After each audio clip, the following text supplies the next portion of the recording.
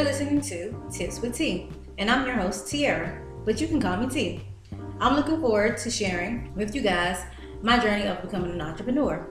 Plus, I will discuss tips on how to achieve that financial freedom that you have been looking for. So stay tuned.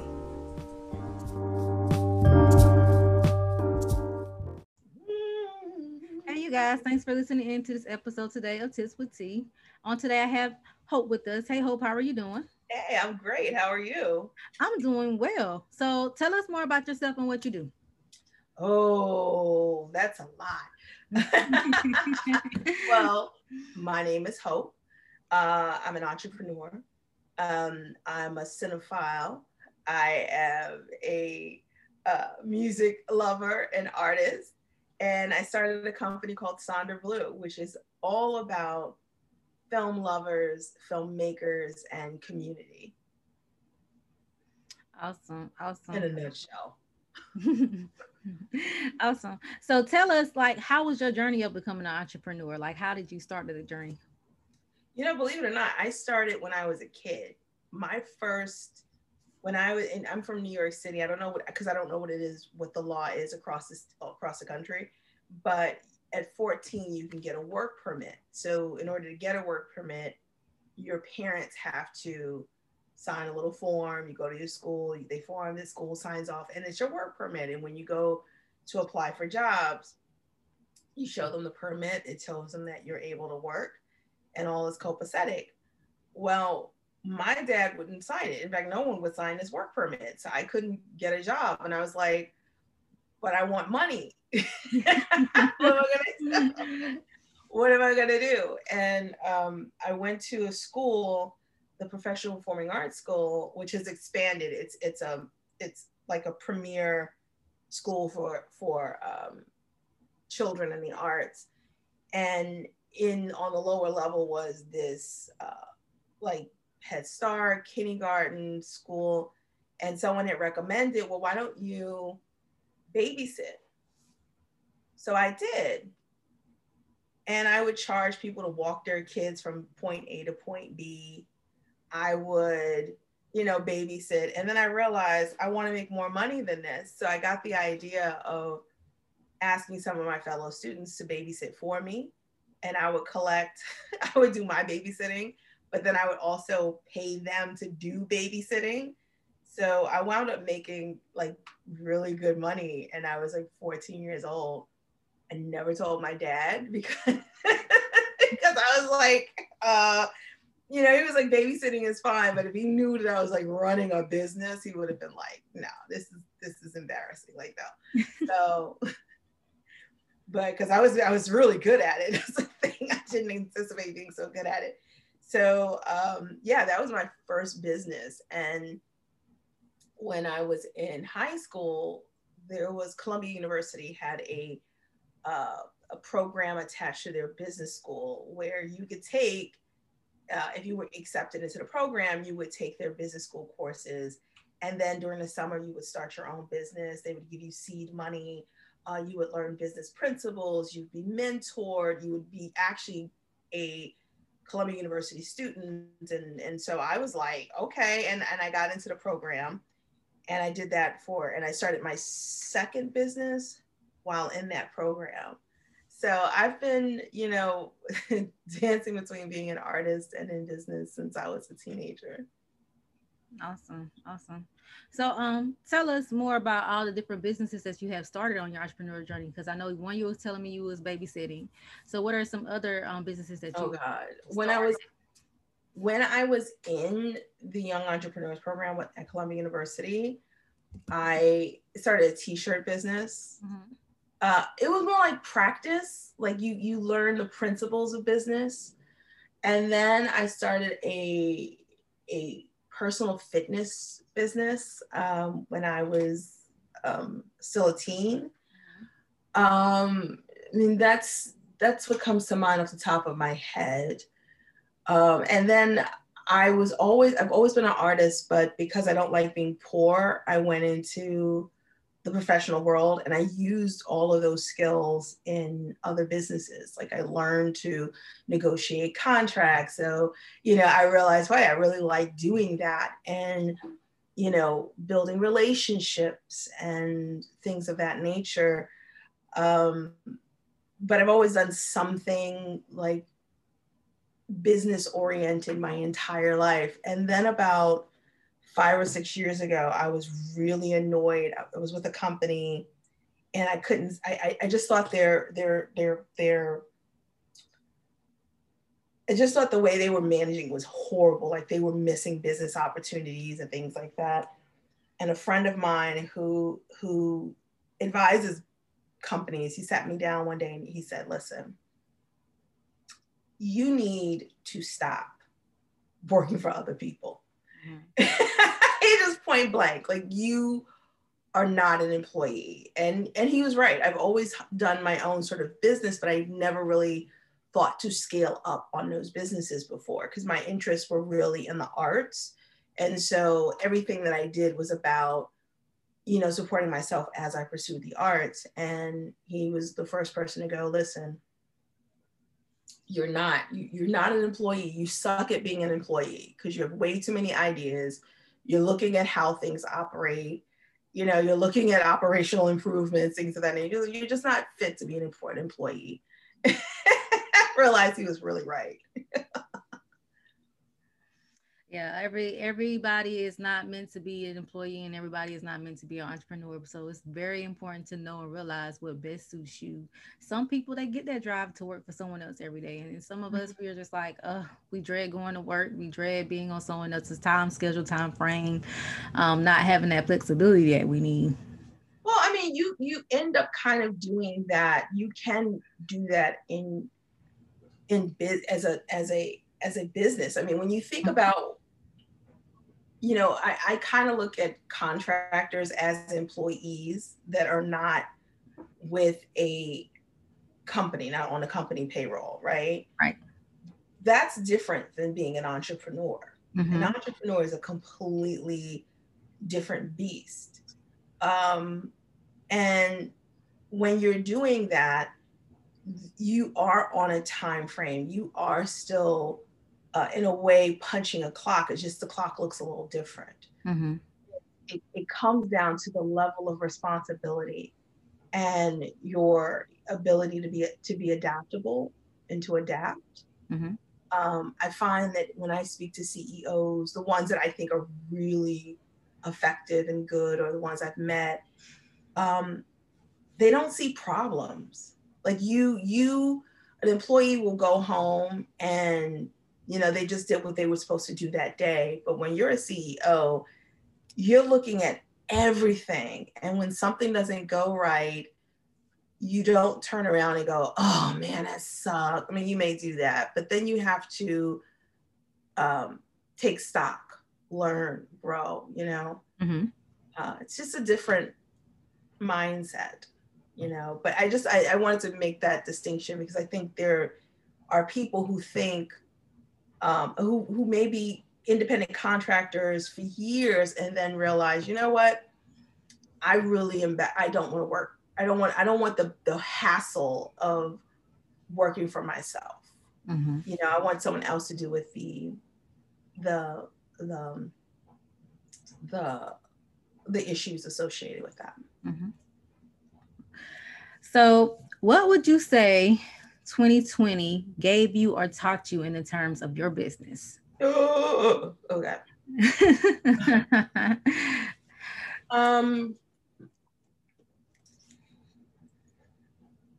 I think first of all, for me personally, I had to slow down. Mm-hmm. Really good. Everything slowed down. Mm-hmm. And because everything slowed down, I think I was able to see things that I hadn't seen before, mm-hmm.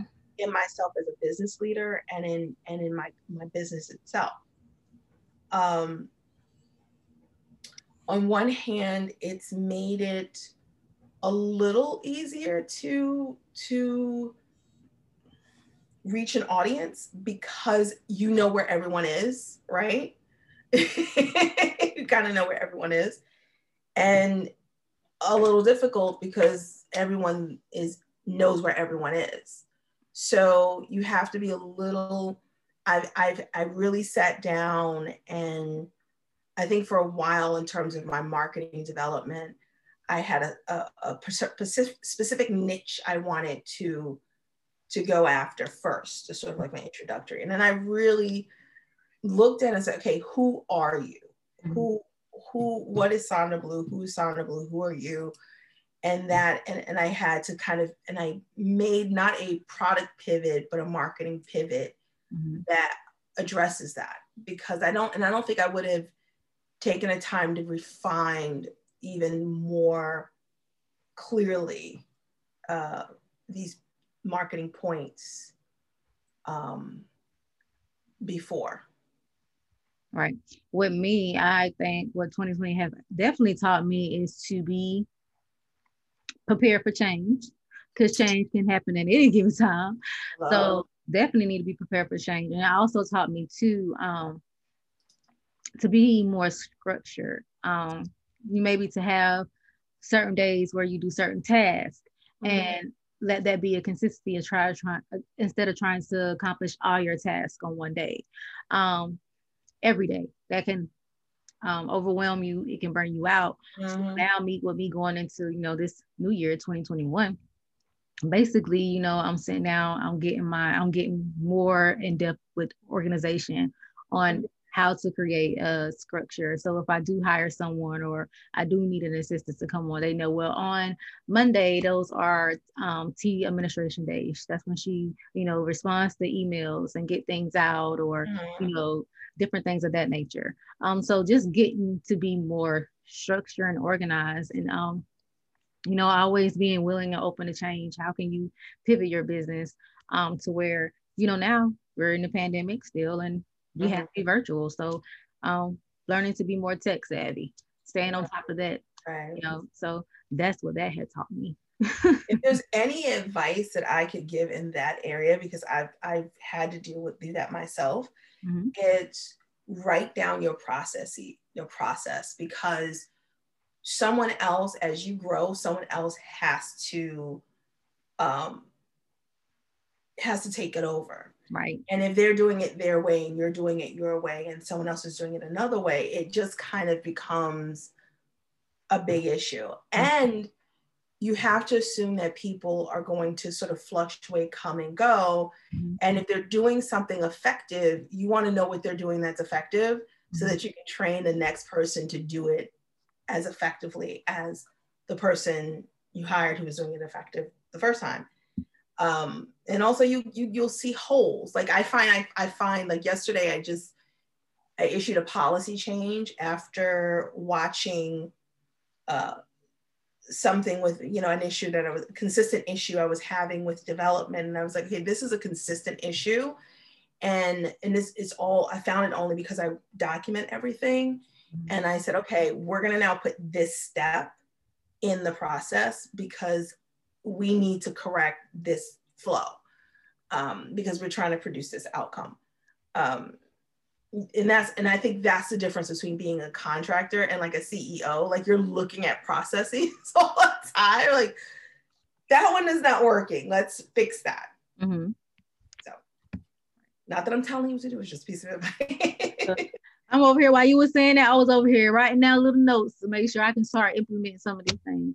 Yeah, I mean, if you're doing something yourself that works, look at what you're doing, why it's working. Like I think we do things every day and we're like, oh, it works. And then when you're in business, you kind of initially assume other people are going to just pick up where you left off. But people aren't in my head. Like if you were in my head, you'd be like, okay, let me get out. But there are things that, I want other people to do and I have to sort of spell it out for them. Or sometimes other people are doing things better than me and I want to know what they're doing and how they're doing it and how I can apply it to me or incorporate it. That's why, I'm a big proponent of writing things down. I have KPIs. That's a big thing I tell people. You need to have KPIs, key performance indicators.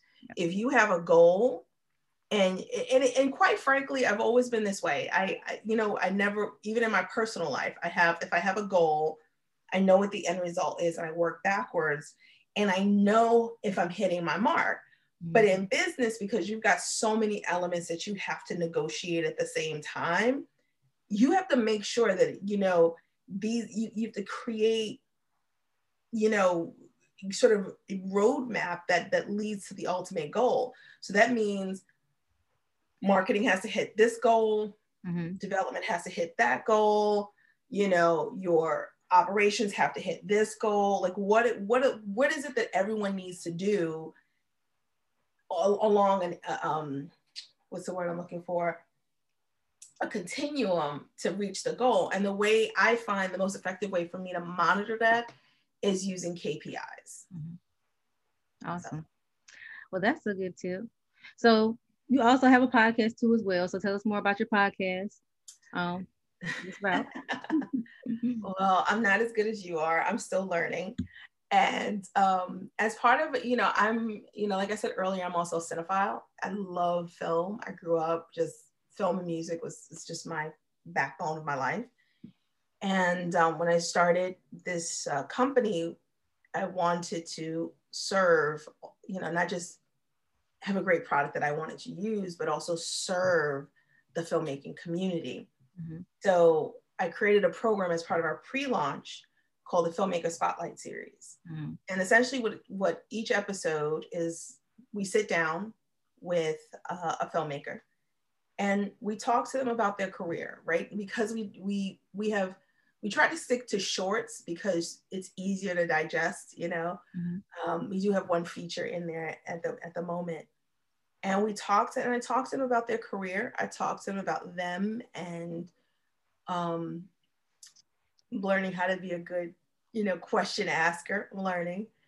And then we show the film. Remember the old days when during DVDs, you'd have the, you know, director's commentary. We sit down with them and they walk us through their films.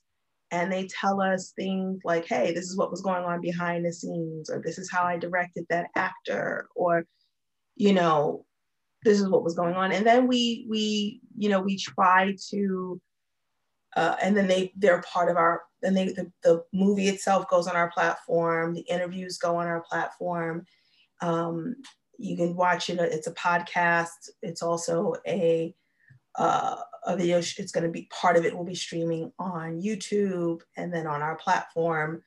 So we have, so far we've shot a little over 20 episodes and we've got some great filmmakers. There's a couple on there I cannot stop raving about. One is called Rebel. It's knocked my socks off. Another one is South of Bix. So anyway, these are all really great films that we're featuring during the Filmmaker Spotlight series. Awesome. Well, thank you, Ms. Hope, for being on the show today. So I'm going to share your social media handles and tell everyone how we can get in contact with you. Awesome.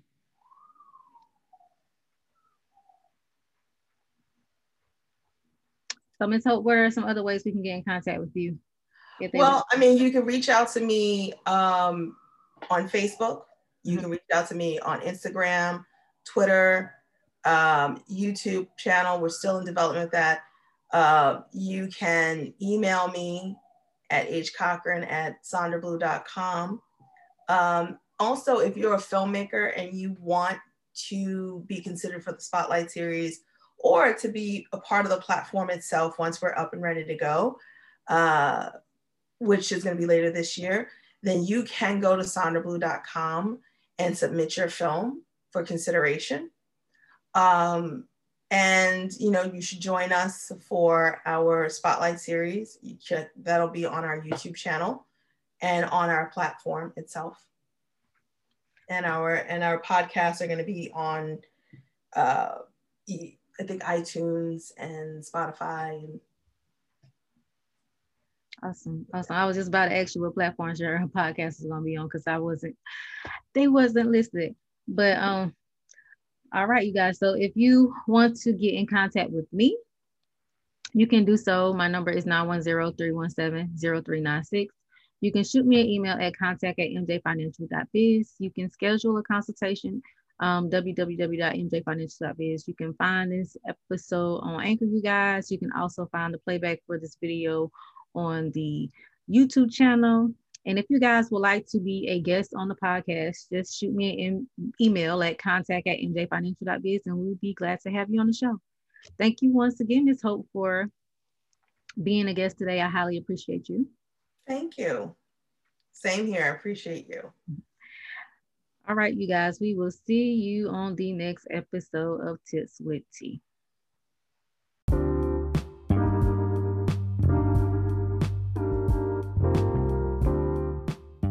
Thank you so much for listening to today's episode. If you enjoyed the podcast channel, please become a supporter. Your support helps me to bring you more Tips with T. I greatly appreciate it, and this podcast wouldn't have been possible without you.